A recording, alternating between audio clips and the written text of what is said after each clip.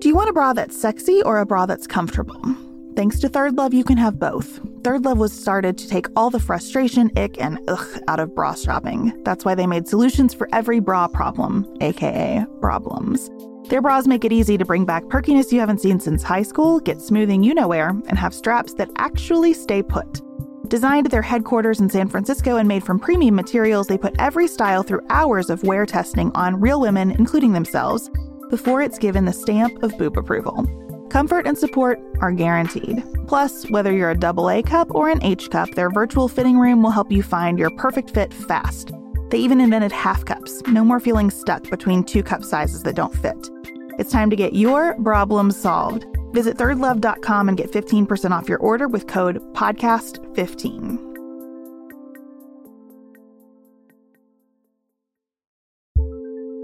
You know how you learn to really appreciate how good your products are? Leave town and get stuck with whatever shampoo is in the hotel. I take Prose and their custom hair products for granted, y'all. Prose is made for people, not hair and skin types. Personalization is rooted in everything they do. From their in-depth consultation to their made-to-order model. From millions of possible formulas, only one is uniquely yours or mine. I never found beauty products that really understood my needs, but ever since I switched to custom hair and skin routine with Prose, I've noticed so many benefits. My thin hair is moisturized but not weighed down, and my waves have never looked better. And Prose isn't just better for you, it's better for the planet. They're a certified B Corp, cruelty-free, and the first and only carbon-neutral custom beauty brand.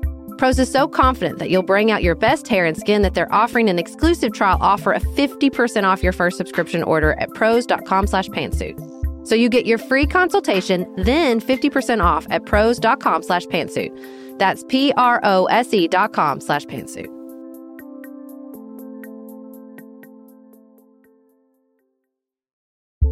Traditionally, financial planning advice is either only for those who are already wealthy or salespeople calling themselves financial advisors who say they'll give you free financial advice but really just sell products to earn commissions.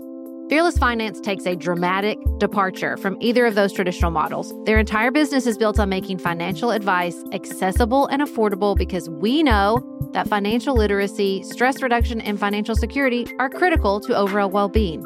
I'm a little bit obsessed with Elizabeth, our Fearless Finance advisor. I've had an array of advisors in the past who answered questions like, should we be spending less on this, with evasive answers like, it depends on your priorities. Not Elizabeth. She answers with actually helpful guidelines. You're spending more than the average family of 5, or I'd like to see this increase by 6%. Thank you. This is Fearless Finance's mission, to make advice affordable and accessible. You meet with your planner virtually and they charge you by the hour. You only pay for the time you use down to a quarter hour. Their planners meet with you where you are on your financial journey, no judgment. Visit fearlessfinance.com today. You can chat with a planner for free to make sure it's a good fit, and you'll get $50 off your first planning meeting when you use the code PANTSUIT. That's fearlessfinance.com and use code PANTSUIT for $50 off your first planning meeting.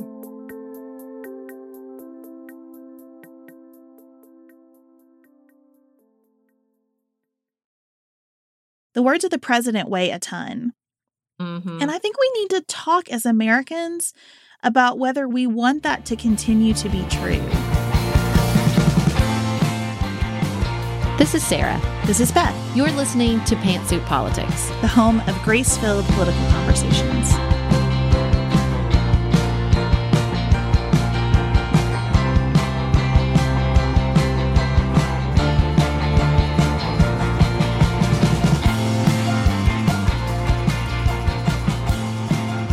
It's a busy week, y'all. It's a busy week out in the world and here at Pantsuit Politics. So we will be on Instagram and Twitter with the impeachment testimony, and there is a Democratic debate Wednesday night. So before we get started with the massive amount of news we have to cover from the weekend, don't forget to mark your calendars to follow along with the hearings with us and, of course, with the debate on Instagram and Twitter. Wednesday night. We'll see y'all there. Let's just start with an update from last week's episode. The New York Times has published an investigation of China's policies on the mass detention of the Uyghurs that we talked about last Tuesday. And this campaign came from the very top of the Chinese government. It is seen as prioritizing security over human rights, a mistake that we have certainly made in the Western world many times over. And it includes actual documents from the Chinese government, which is so rare in reporting. So we just want to call that to your attention and make sure that you take some time to read that investigative reporting. It is very important and really offers insight into what's going on. Yeah, it was so shocking to me when I saw that headline that documents came from the Chinese government. Leaked documents from the Chinese government are unheard of. Almost as much or more than what's in the documents, it should signal to all of us like how terrible the treatment of these people are, that there was a leak to begin with. You know what I mean? That somebody took the steps to leak these documents, to me shows that the treatment is so abhorrent, it's even causing dissent in the Chinese government. You can imagine the massive personal risk that individual took on by leaking these documents. Absolutely. You really see the direction from President Ping. And something that I read which was interesting is that his father was sort of a moderate when it came to ethnic groups and the treatment of ethnic groups inside China. And they thought that he would be the same way. Turns out, no. So I think these documents put another layer of disturbing information on what we already know. And like we talked about last week about the Uyghurs, and hopefully the release of this information will bring even more international attention to this issue and push the Chinese government to change its policy. The Chinese government is under pressure in Hong Kong, as well as what started as protests have really escalated into collision and conflict. We told you last week that protesters were kind of camping in at universities, and now we have some really horrific reporting coming out of those universities. People are saying that they cannot leave. China has sent in its military to clean up the streets, and that sounds less threatening than it is perceived in Hong Kong, because it certainly calls to mind images from Tiananmen Square and other moments in history where the Chinese military has been responsible for just horrific murders of people expressing dissent. And so it is certainly escalating in Hong Kong. And I, every day, just kind of brace myself for what the headlines are going to hold. I don't think that protest really captures what's happening there anymore. I said in my Insta stories this morning, we have reached the outer limit of the word protest. I mean, these groups are at war with one another. You have bows and arrows. You have Molotov cocktails. You have injuries and deaths. I mean, I don't know I don't know if there's a word between protest and war, but we need a new word, because protest does not capture what this has escalated to, especially at Hong Kong Polytechnic University, which has been really the centerpiece over the weekend of much of the violence. There were some interesting developments. A Hong Kong court ruled that the emergency law enacted in October to ban protesters from wearing masks was unconstitutional. Also, I think part of the reason the fear and concern at the People's Liberation Army, the Chinese PLA, coming into Hong Kong is that they're not supposed to come unless invited by the government in Hong Kong. And the government in Hong Kong is saying, oh, they were volunteering to help. We didn't call them to take up arms against our citizens. But like you said, I don't really think that's how it's being perceived in Hong Kong. So we have this pressure around China and this escalating situation in Hong Kong. We also learned from 700 pages of Iranian intelligence documents published by the New York Times working with The Intercept that things in Iraq are not what they have perhaps always appeared as well. I thought this was so, again, a fascinating insight into a government we don't usually see the internal workings of. So the central takeaway of all these documents from Iranian intelligence officials is that the Iranians have been involved at the highest level of the Iraqi government. I suppose this shouldn't come as a surprise, considering that there are protesters in the streets of Iraq protesting said Iranian influence and government corruption. But I was really shocked by some of the details in these documents that they had Iranian informants at the highest level of the Iraqi government. Many of these informants were basically abandoned by America after our withdrawal in 2011. And so the Iranians came in, were already there, came in with the occupation of Iraq, and started cultivating these informants after America withdrew in 2011. You know, one of the takeaways from the New York Times was that this basically confirms what's been the story even inside the American military, which is we basically handed control over to Iran in the aftermath of our invasion and occupation. It's just one more layer of, a story we've been talking about since our series in 2000 on September 11th, which is that the invasion and occupation of Iraq and then our abandonment of it opened up all these sort of power plays and, with the Baathists and the Sunnis and these groups that were in power or not under the government of Saddam Hussein. And you leave a power vacuum when you leave or when you shut down parts of the government or leave people unemployed, people that were formerly powerful that had access to intelligence and weapons. And that's what's happened here. Now, interestingly enough, it's not just the Iraqis that are protesting. The Iranians are also protesting. The government has cut internet access across most of the nation because of protest over a fuel price hike. And so, it's just so scary and complicated to look at the ways that the fallout continues to shake out or come to fruition of our occupation of Iraq. Makes you think about the situation in Syria as well, and just all the times in the Middle East where we've gone in with an objective for our country and really not thought about, or at least given serious consideration and preparation for what happens next. And I don't know how you contend with that, what happens next in an unstable world where you don't control everything and you certainly don't understand even some of the most important factors influencing people's decisions. But we really have to start thinking differently about when, why, and how the American military engages in parts of the world, because we're hurting ourselves in terms of our international reputation, in terms of our own security because of things like this. And it just kind of breaks my heart, especially as I think about the sacrifice that our military members make to go do these missions and then to contend with the aftermath of it. It's heartbreaking. Before we turn our attention to domestic affairs, we had one more international story that seems important to point out, which is that North Korea, another hotspot in the globe, says it won't have another summit with the president without getting U.S. concessions. Kim Jong-un has given the U.S. an end-of-year deadline to offer mutually acceptable terms for a deal on nuclear weapons. And when I read that Kim Jong-un had issued a deadline to the United States, it took my breath away a little bit, that it was just reported so neutrally like that. This is where we are.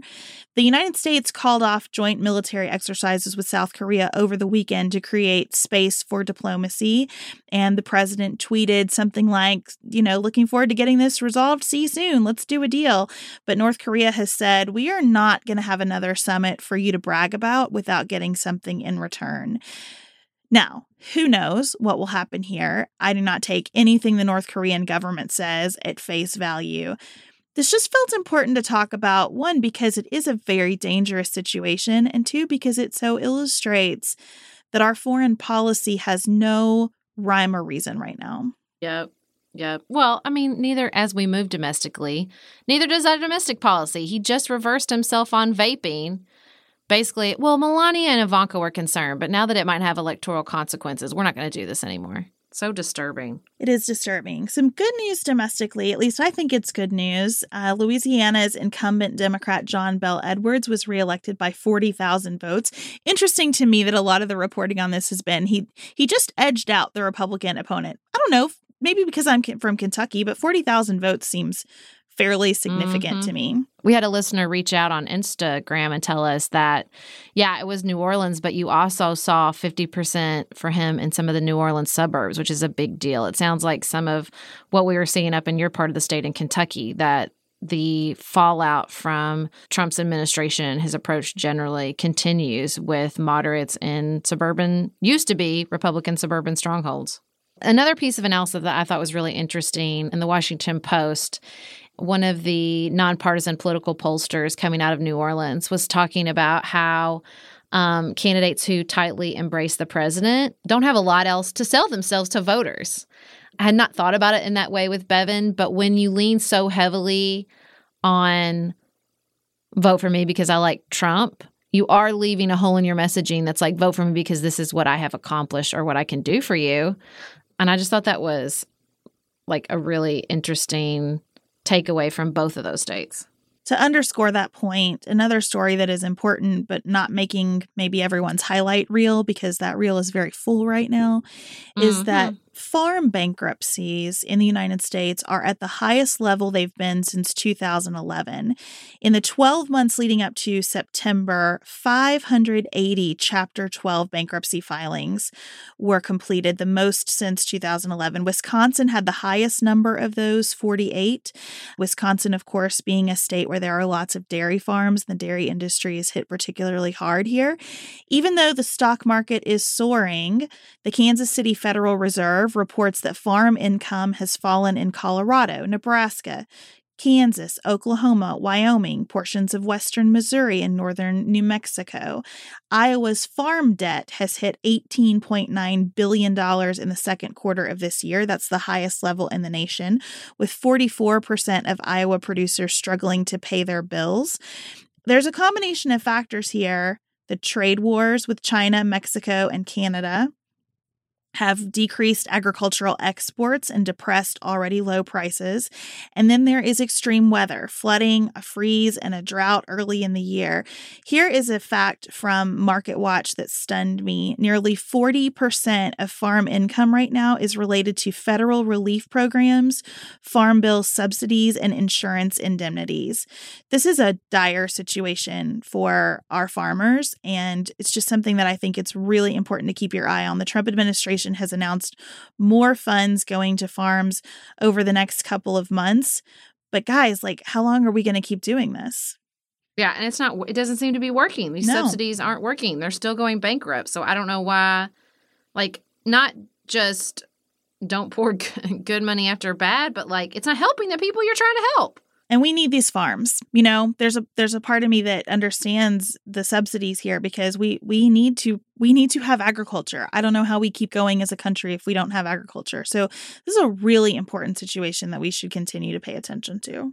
It was also reported this week that the president granted clemency to 3 individuals. Army First Lieutenant Clint Lawrence, who was convicted of second-degree murder in the death of 3 Afghans. Army Major Matthew Goldstein, who faced murder charges next year for a similar crime, and Special Warfare Operator Chief Edward Gallagher, who was earlier this fall acquitted of a string of war crimes, including posing with the body of a detainee.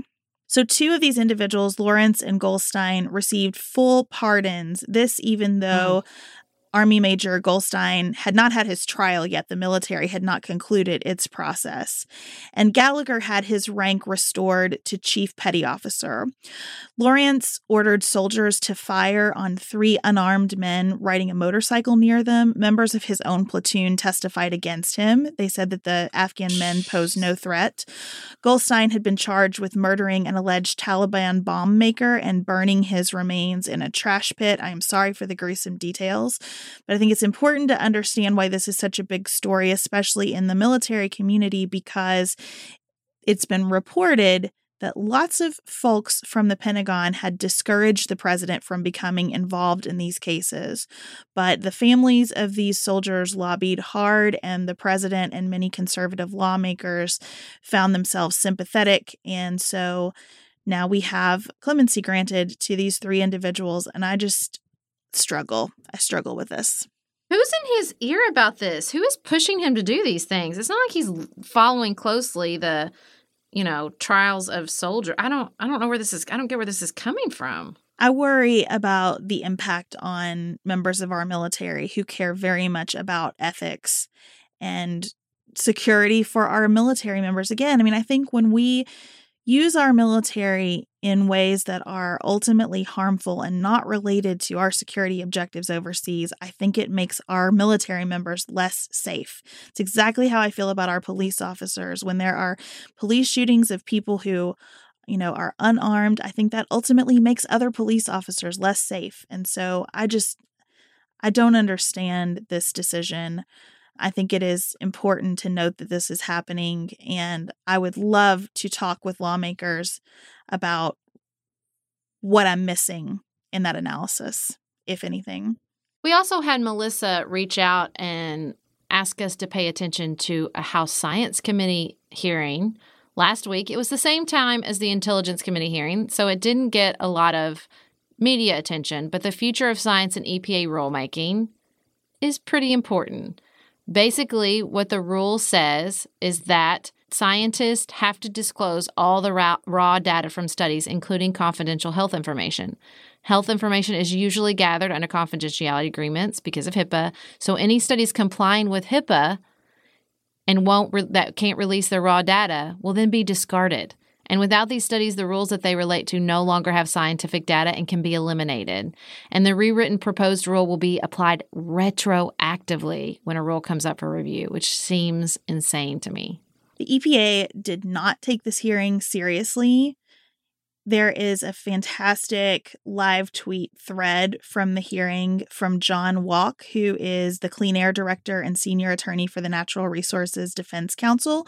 We'll link that thread in the show notes. But essentially, the EPA sends over an official who is in charge of the department impacted by this rule now, but wasn't when the new rule was drafted. So she conveniently was able to say, I don't have information about that. I'll have to refer you elsewhere for that. And Democratic lawmakers were really pressing, hey, isn't this going to impact some of the most important regulations that we have out there? And doesn't this discredit all kinds of studies that are scientifically sound? And the administrator was just kind of non-committal about any of that. And someone finally put it to her, who's going to be responsible if people die because of this rule?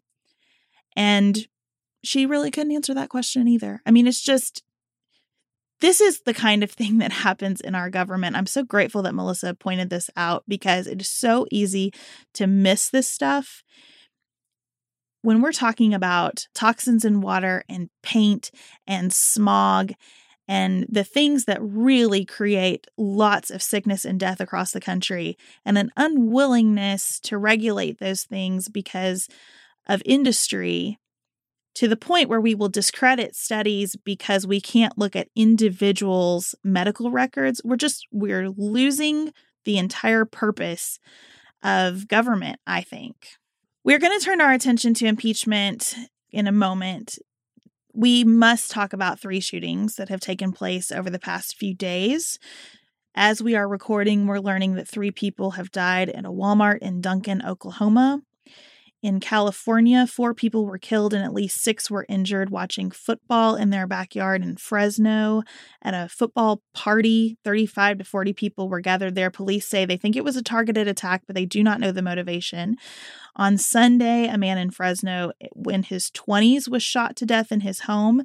And all of this followed the shooting in Santa Clarita, where a 16-year-old boy opened fire and killed 2 classmates, wounded 3 others, and then died by suicide.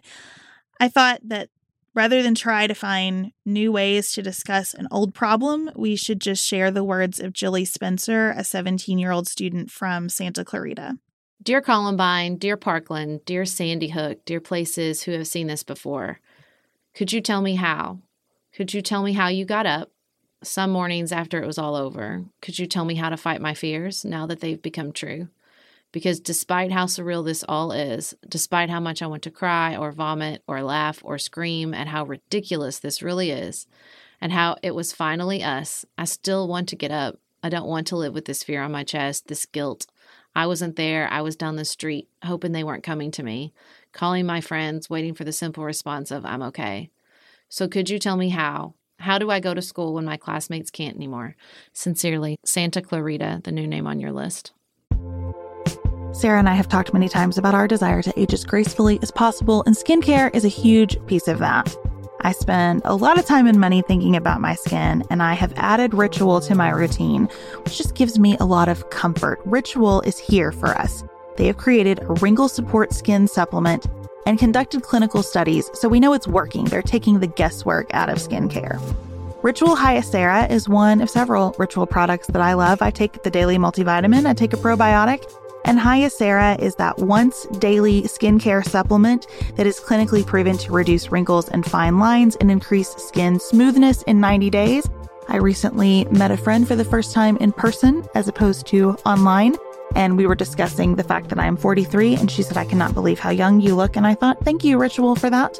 Start Hyacera to help minimize wrinkles without compromising on clean science. Hyacera from Ritual is a clinically proven skin supplement you can actually trust. Get 25% off your first month for a limited time at ritual.com/pantsuit. Start Ritual or add Hyacera to your subscription today. That's ritual.com/pantsuit for 25% off.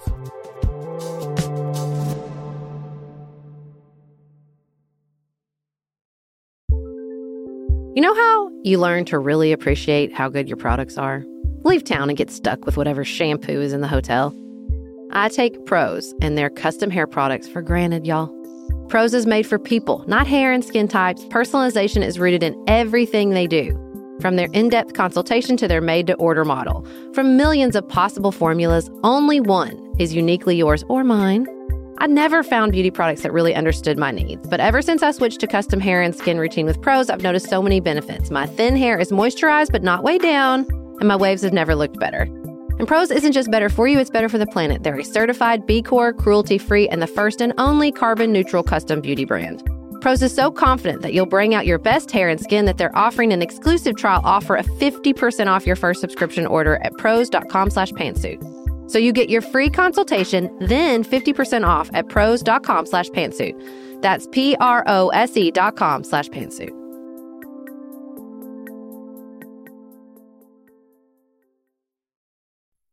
In previous episodes, I have outed myself as a bed-making fanatic. I am very serious about my bed being an oasis, a gift to Chad and me as we crawl into it at the end of a long day. So I want to return to how much I love my Boll & Branch sheets.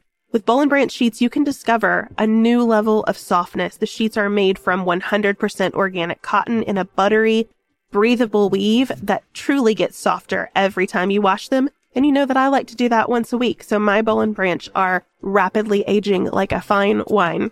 The sheets look great. I have them in a beautiful slate color. They stay put, so making my bed is quick and easy. They are a bestseller for a reason. The signature sheets feel incredible on night one. They are loved by millions of sleepers, and they come with a 30-night worry-free guarantee. Sleep better at night with the softest sheets from Boll & Branch. Get 15% off your first order when you use promo code PANTSUIT at bollandbranch.com. That's Boll & Branch, BOLLAND branch.com, promo code PANTSUIT. Exclusions apply. See site for details.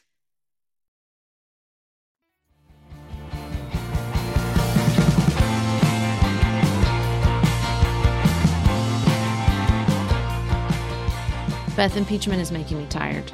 No, I was just thinking we are just drinking from the biggest impeachment fire hose. And it's crazy because, in a way, everything relevant to impeachment is quite simple, but nothing is simple in Washington, D.C. And the layers that keep getting built onto it, and just the number of people who are coming through to fill in the details of what happened, it's a lot. Last week, we heard from Ambassador Bill Taylor, George Kent, and Ambassador Marie Yovanovitch. Marie Yovanovitch's testimony in particular was very impactful. We're going to talk about that in a moment. But today, as we're facing another week, the schedule is today, Tuesday, Jennifer Williams, Tim Morrison, Lieutenant Colonel Alexander Vidman, and Kurt Volker. It's just today, on Tuesday. Wednesday is Gordon Sondland, the ambassador to the European Union, Laura Cooper, and David Hale. And then Thursday, we will have Dr. Fiona Hill. I am just waiting for Thursday because I think Dr. Hill is going to be much like Marie Yovanovitch. I think that is going to be a hearing to watch. So we actually watched Marie Yovanovitch's testimony together in our hotel room in Nashville. Hotel rooms are not our preferred location for 6 hours of congressional testimony. but we did what we could. I think the way she laid out her background, her family background and her investment in the United States, and then sort of what her job usually is and how different what went down was from sort of the usual approach in foreign service was huge. And even for a person who's been reading the testimonies and following the story, the way she in particular laid out the case that basically foreign interests were able to smear her and remove her from office, I think was so brilliant and just landed so heavily on anybody who watched it. We're going to play a small section of her opening statement. It was a terrible moment. A person who saw me actually reading the transcript said that the color drained from my face. I think I even had a physical reaction. I think, even now, words kind of fail me. Well, without upsetting you too much, I'd like to show you the excerpts from the call. And the first one, where President Trump says that the former ambassador from the United States, the woman, was bad news. And the people she was dealing with in the Ukraine were bad news. So I just want to let you know. What was your reaction when you heard the President of the United States refer to you as bad news? I couldn't believe it. I mean, again, shocked, appalled, devastated that the President of the United States would talk about any ambassador like that to a foreign head of state. And it was me. I mean, I couldn't believe it. Part of what I think is fascinating about her hearing is that Republicans couldn't try to impeach her character. It's weird to use impeach that way because we're talking about impeachment hearings. But in just the regular old sense of legal proceedings, you often try to impeach a witness's credibility. And I think Republicans knew they couldn't do that. There are a bunch of things at play, right? There are gender dynamics. There are her very compelling personal stories of serving our country in Somalia and in Moscow and in all of these posts that were hardship and not at all glamorous and very dangerous. So they couldn't really go after her. And the best they could do was kind of cut around the edges of, well, you never talked to the president, right? You don't have any evidence that the president bribed anyone, right? And the worst thing that they attempted to do was to say, this was probably pretty bad, but all's well that ends well, right? They spent a bunch of their time asking her about how she has landed at Georgetown teaching a couple classes, to the point where Mike Conaway asked her, how many students are in each of your classes? Like trying to say, you got a really cushy gig out of all this, right? So NBD. And it was really insulting to watch. And I was so grateful for Representative Val Demings, who just came right in and cut through that and said, it is disgraceful to act like you ought to be grateful for the crumbs of a position at Georgetown after having your reputation smeared and after being recalled from this assignment that you cared deeply about at the pinnacle of your career. And I just had a moment in the hotel room of extreme gratitude for Val Demings and her ability to say that in real time, because I was watching this hearing absolutely embarrassed about the way Congress treated this witness. We not only witnessed in real time the way the minority party treated this witness, we got to witness in real time the way the president treated this witness. We were both absolutely floored. You know, I had shared the president's tweet attacking Yovanovitch during her testimony. And I said, oh, well, he's clearly watching and he's nervous. And, you know, I think I'm a little ashamed to say that I'm so numb to his bullying and intimidation that I didn't sort of think about the import of the president of the United States attacking a witness as she was testifying before Congress. But let me tell you, somebody on Adam Schiff's staff did, because they read it out loud. You and I were both like, oh my God, what is happening? They read the tweet out loud for Yovanovitch to respond to, which she did, and said, it's intimidating. And Adam Schiff was like, well, some of us take the intimidation of witnesses very seriously. It was basically like an article of impeachment, intimidation of witness, live in time. Not even to mention that this is why during the verdict in Roger Stone's trial for lying to Congress, did he get intimidating witness too? He did. Mm-hmm. Yeah. And intimidating a witness. It was surreal. And even Fox News was like, that was bad. And some of the best arguments in the president's defense about that were that, well, he couldn't really be intimidating this witness because there she was testifying. Oh, my But Lord. the president did not learn from that defense because he, over the weekend, was tweeting about Jennifer Williams, who is set to testify on Tuesday. Called her a never-Trumper, told her to get together with other never-Trumpers to discuss a better attack on the president. Jennifer Williams is a State Department employee who works in the vice president's office and is set to testify on Tuesday. And in advance of her testimony, he was tweeting these attacks. And so he apparently thinks that he is just an ordinary citizen exercising his ordinary right to vent on Twitter about whatever he thinks. And I thought the speaker did a good job of saying over the weekend, the words of the president weigh a ton.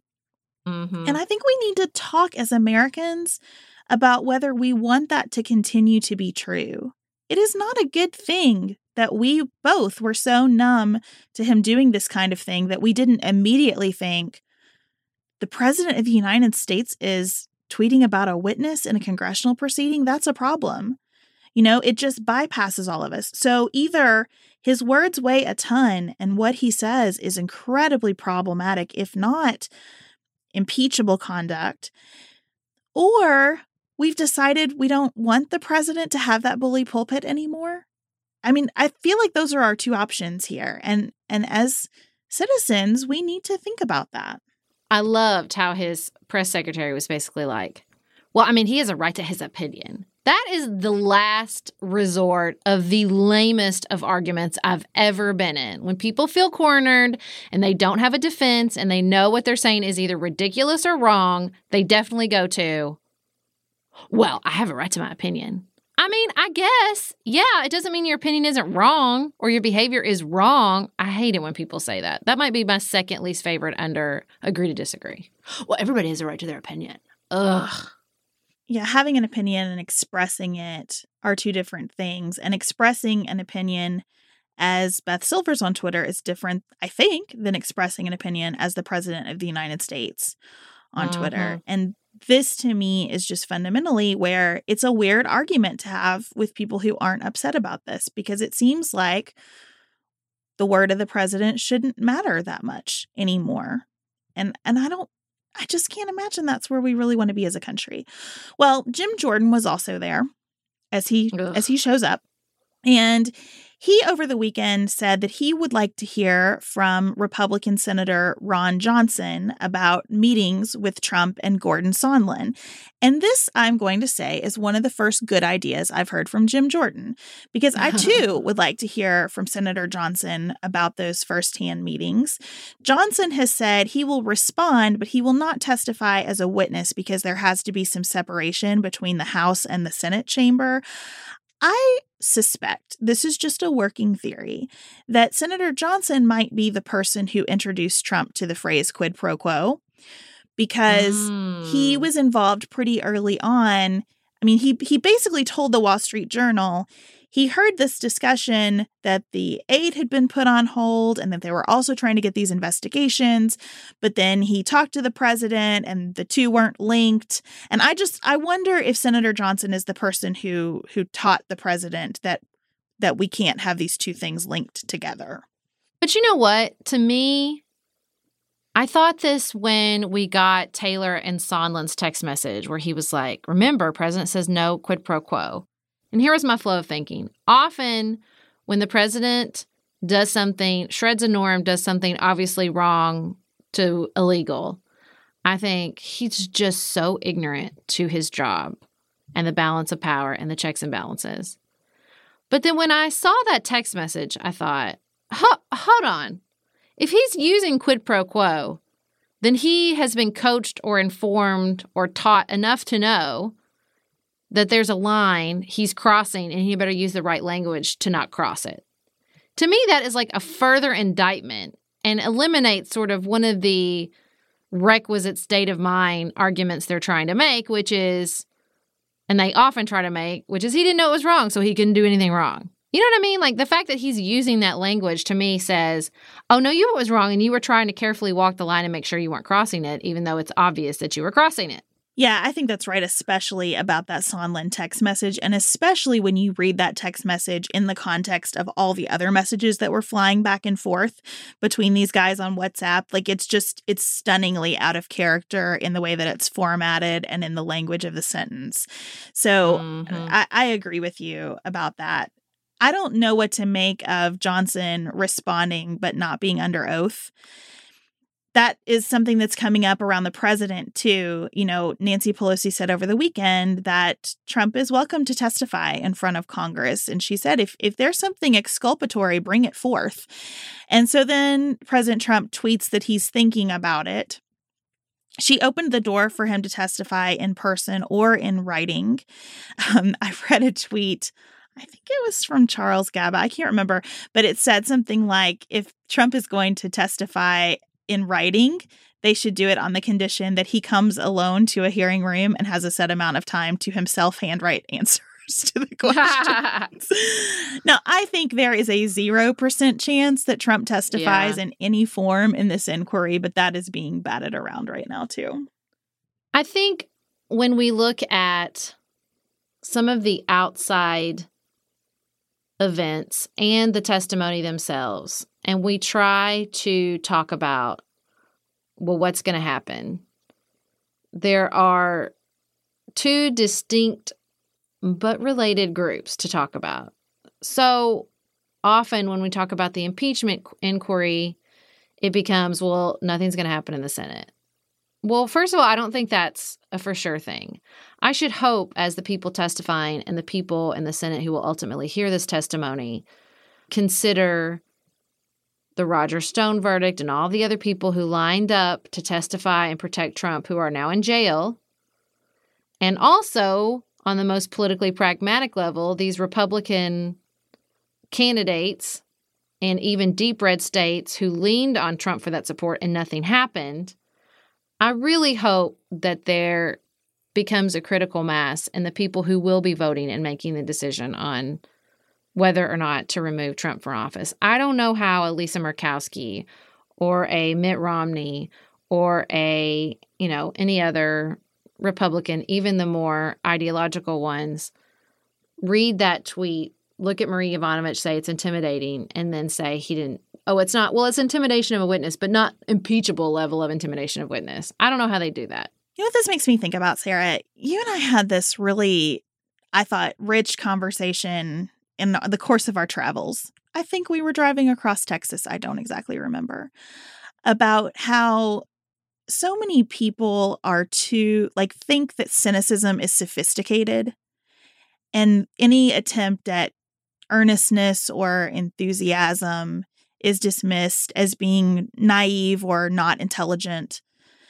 And I'm fearful that we are going to basically give up our democratic republic in service of the idea that we are all too individually sophisticated to stand up for our ideals.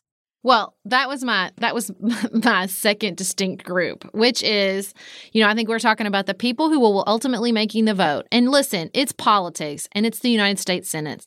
And I am not going to argue that cynicism is misplaced. Okay, I get it.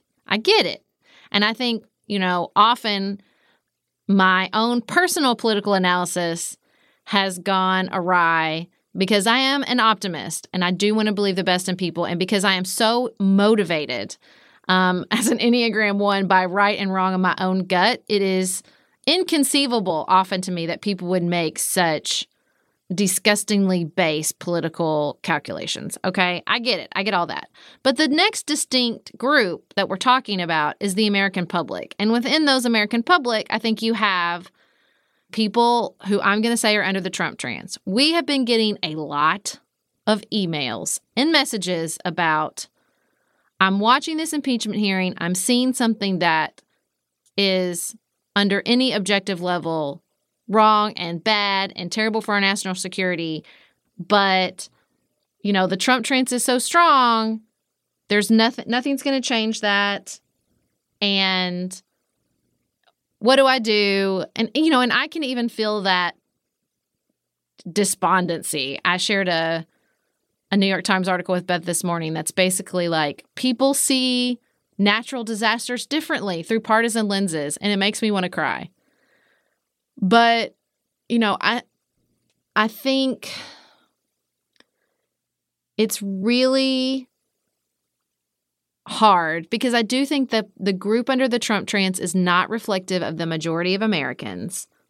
But because they are so loud and because it does seem like we are disagreeing about reality, there's this growing group of people who are just confused and don't feel like they can trust anything they read. And so they just stop reading and they stop engaging. And I'm worried that impeachment is pushing this sort of chemical reaction among us even further. And I don't, you know, I have some ideas about what I think will stop it, but they take a long time to root and grow. And I'm worried that we don't have that much time. The first time we talked about the Trump trans, we got an email from someone who really found that language offensive, and I understood the email. And she said, look, you know, don't you want people to listen who still support the president? And I said, of course I do. And I think she's right that we shouldn't take away anyone's agency with that kind of language, because I do think people are making pretty intentional decisions about their support for the president. And ultimately, I think a good symbol of what's going on here came through in what Representative Elise Stefanik did during the hearings this week, where she took a gamble that Democrats are worse than whatever could be happening inside the administration. And that's just fundamentally where it is, right? That it is partisanship. And a lot of it is about the president, but the president ultimately is a vehicle for just blanket, naked partisanship. And this idea that the Democratic brand and what it stands for, which they, you know, you would be led to believe is socialism and the murder of unborn children, has to always be worse than whatever is happening in the administration. And even that I could find more understandable if people were willing to say, okay, you know what? What he did here was dumb. It was inappropriate. It should be decided in an election, and probably he shouldn't be our candidate in that election. But to go back to what I was saying about cynicism, I'm just fearful that we are so branded in our politics at this point that no one's willing to even say that, because he is the face of the Republican Party right now. And no one is willing to even put that distance between themselves and him.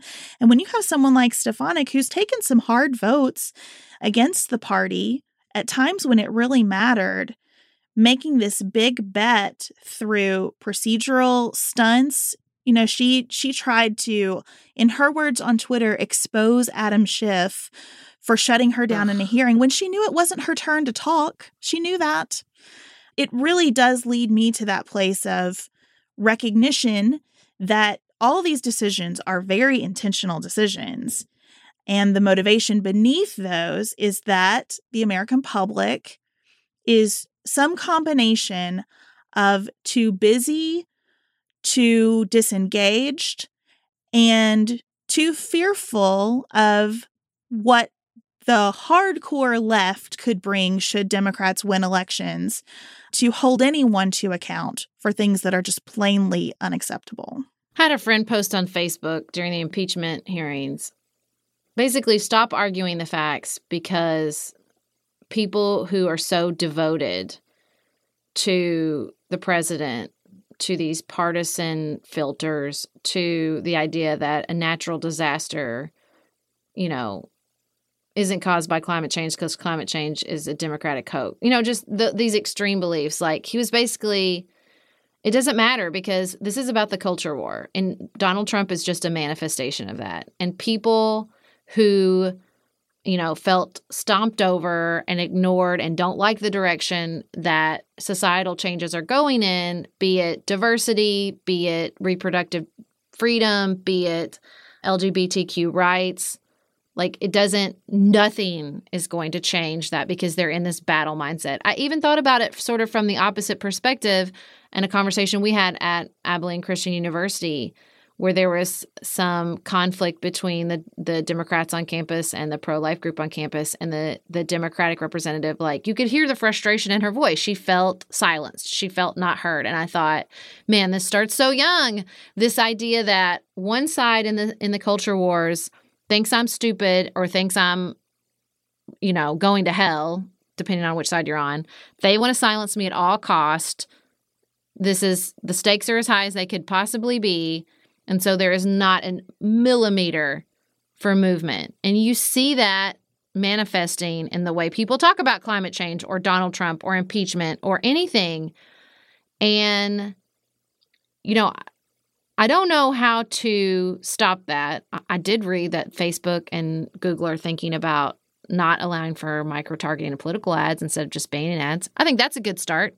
But, you know, I can't believe cynicism is going to help it. The idea of, you know, the SNL meme, nothing's going to happen, nothing's going to happen. Like, you know, until we can at least stop talking like that, I'm not sure how we're going to stop acting like that. But it just feels, I'm not going to lie and say it doesn't feel like an incredible uphill battle most of the time. Respectfully, I think that post from your friend on Facebook is exactly wrong. Because I do think if we want to break through any of this and find some common facts and some common standards, you know, like we say about everything else, this is the drumbeat of our book. Like, if we can't talk about it in our homes, how do we expect it to get better elsewhere? And so I guess the biggest thing I would share is just, let's trust each other with these facts, and let's trust each other with a conversation in which we can say, okay, if you aren't there yet, what would get you there? What is the missing piece of information that you would need to find this conduct, not even impeachable, but let's just start with unacceptable? What is the missing piece that could put you there? And if there's nothing, can we talk about why not? And can we talk about whether that's what we want to be in American politics? Can we flip the labels on this discussion and ask ourselves how you would view this if the other party were doing it? I mean, I just think we've got to trust each other with these conversations. I don't think he was saying don't talk about it. I think he was saying be cognizant of what you're actually talking about. And I don't think he's wrong. I think trying to have any conversation with someone that dedicated to the president is not really about how bad could it be before you would take his behavior seriously.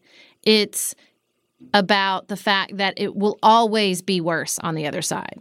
It will always be worse to consider a liberal or a Democrat, basically, because because culture wars, because you think we're stupid, you've shoved it down our throats. All you want to do is empower every diversity model in identity politics to stomp all over my way of living and jump me in line. And, you know, I don't know if it's not that we shouldn't talk about it. I think he's right. Maybe we should be more cognizant of what we are talking about. And then maybe the question is, how do you suppose the culture wars might end?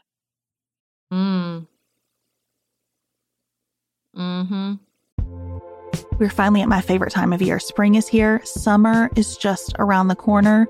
We're getting our summer essentials ready, our sunscreen, our emotional support water bottles, our steamy beach reads. But maybe you would prefer your steamy earbuds. This year, there is a new kind of essential right at your fingertips. Enemies to love, chance encounters, a slow burn, friends that become more. Whatever your favorite romantic trope, Dipsea has a spicy audio story just for you. Dipsea is an app full of hundreds of short and spicy audio stories that bring scenarios to life with immersive soundscapes and realistic characters. You can discover stories about second chance romances and adventurous vacation flings. That's my favorite. Hot and heavy hookups. It can be as heavy or as light as you want it to be. This is what I love about Dipsea. It is a modern approach to romance through high-quality, captivating audio fiction that you can listen to in the privacy of your own headphones. For listeners of the show, Dipsea is offering an extended 30-day free trial when you go to dipseastories.com/pantsuit. That's 30 days of full access for free when you go to dipseastories.com/pantsuit. That's dipseastories.com/pantsuit. Do you want a bra that's sexy or a bra that's comfortable? Thanks to Third Love, you can have both. Third Love was started to take all the frustration, ick, and out of bra shopping. That's why they made solutions for every bra problem, aka problems. Their bras make it easy to bring back perkiness you haven't seen since high school, get smoothing you-know-where, and have straps that actually stay put.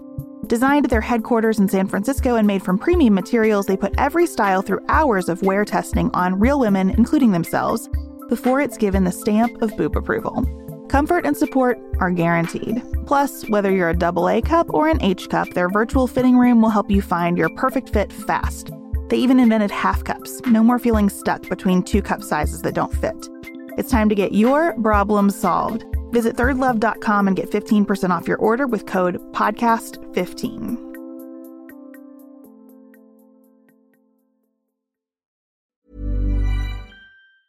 Normally, being a little extra can be a bit much, but when it comes to healthcare, it pays to be extra.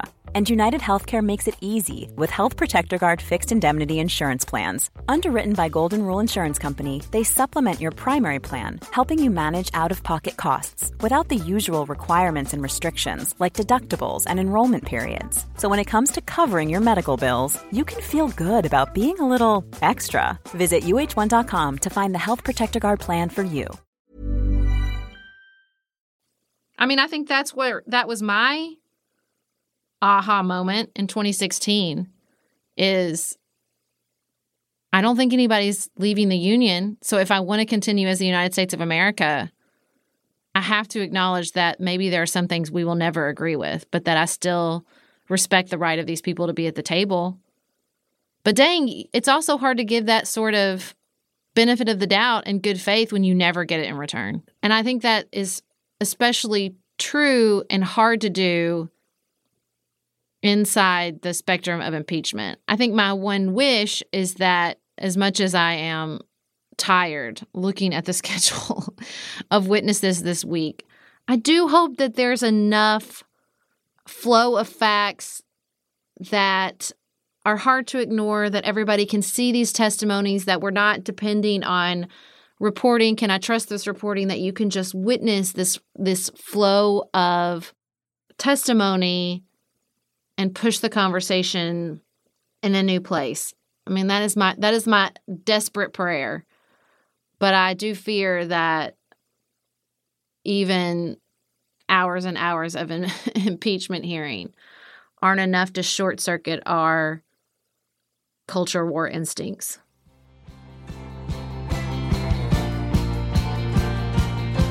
Sarah, what's on your mind outside of politics? Well, I am 300% obsessed with The Righteous Gemstones, Danny McBride's HBO show about a televangelist family. I've already fallen down this hole of televangelism. I got swept up into it with The Preacher's Wife by Kate Bowler, and she talks about sort of the growth of televangelism in the 70s, and she says just enough for me to want to know more about the regulations and how it led to this rise. Then on American Heretics, they were talking about how in the 70s, Oral Roberts was pulling in $50 million a month in 1970s dollars. So I was already kind of into this role, into the way this plays out. I was ripe for the picking for just entertainment about this subject matter.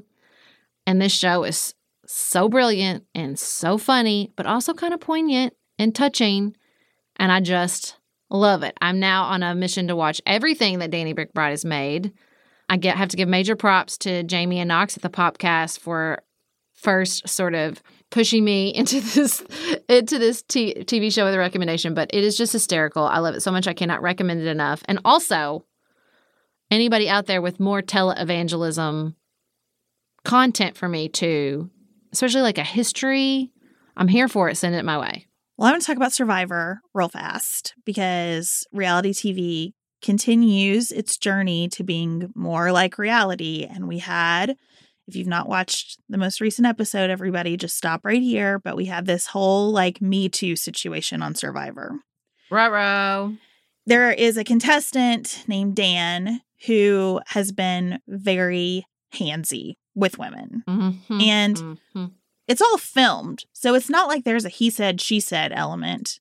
Like you'll see a woman talking about, and then he put his hand on my rib cage, and they'll show us when he put his hand on her rib cage. So they're not confusing facts here. We know exactly what's happened. We don't know his intentions. And I understand that, you know, people have different sets of intentions about being touchy with other people. Megan emailed me about this, though, and she reacted exactly as I did. This whole situation got so convoluted because, to Survivor's credit, some of the women were talking about this in their sort of individual conversations with producers. And one of the producers said, hey, if this is a problem, let's address this as a problem. I do not want anybody to be uncomfortable out here. So then they had a meeting that like the screen went black with typeface on it to say, we met with everybody individually. We met with everybody as a group. We talked about the standards. We issued a warning to this contestant. I mean, typeface screens are very serious in reality show history. Exactly. Well, then it sort of starts to go sideways because some of the women use this in their discussions about how the vote is going to go. And an older woman who had been a little bit the sounding board for the younger women who were experiencing this from this guy starts to feel, even though she really likes the guy, she starts to feel really guilty about this and like she wants to protect these young women. And so she says, you know what, let's just vote him out. Let's get rid of this problem. And then that ultimately gets used against her.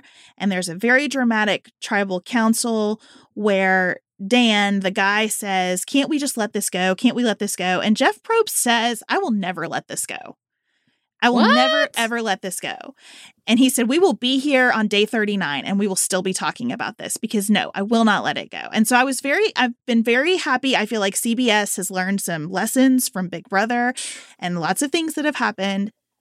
But it illustrated how even when we know exactly what is going on, everybody's motivation starts to become suspect when you are talking about anything touching on Me Too.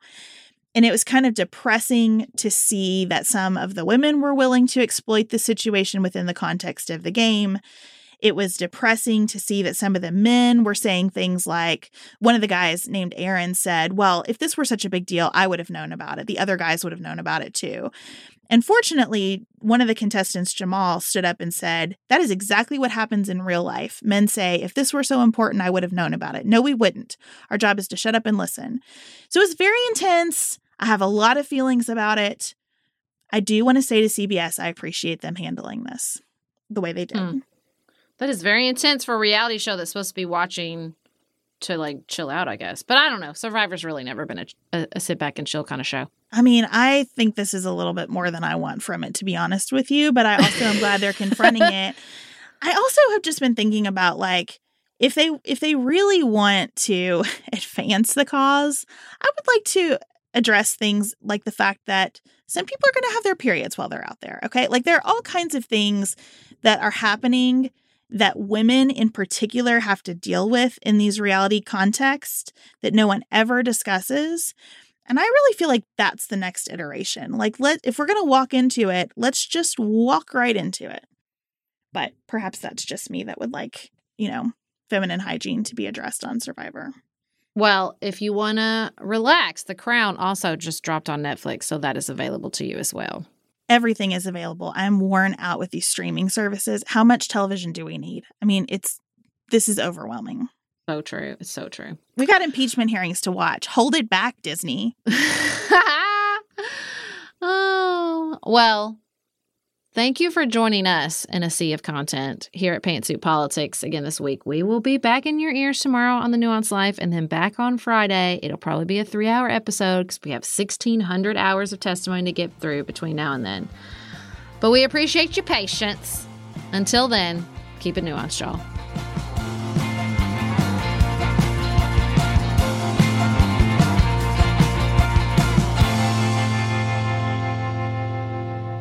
Dylan Garvin produces Pantsuit Politics every week. Thanks for making us sound better, Dylan. Elise Knapp is our managing director, which means we could not make it without her scheduling, organization, feedback, and creativity. Thank you, Elise. We couldn't make Pantsuit Politics without support from our listeners. Go to patreon.com/pantsuitpolitics to learn how you can receive more nuance and help us make the show. Special thanks to our executive producers who have committed to supporting us in a major, life-giving way. Our executive producers are Tracy Putoff, Tim Miller, David McWilliams, Joshua Allen, Linda Rucker, Martha Bernatsky, Melanie Cravey, and Tiffany Hassler. Our theme music is composed and performed by Dante Lima. The music under our ads is composed and performed by Dylan Garvin. Learn more about our live events that we're involved in and what we're reading each week by signing up for our weekly newsletter at pantsuitpoliticsshow.com. And connect with members of the Pantsuit Politics community by following us on Instagram, Facebook, and Twitter.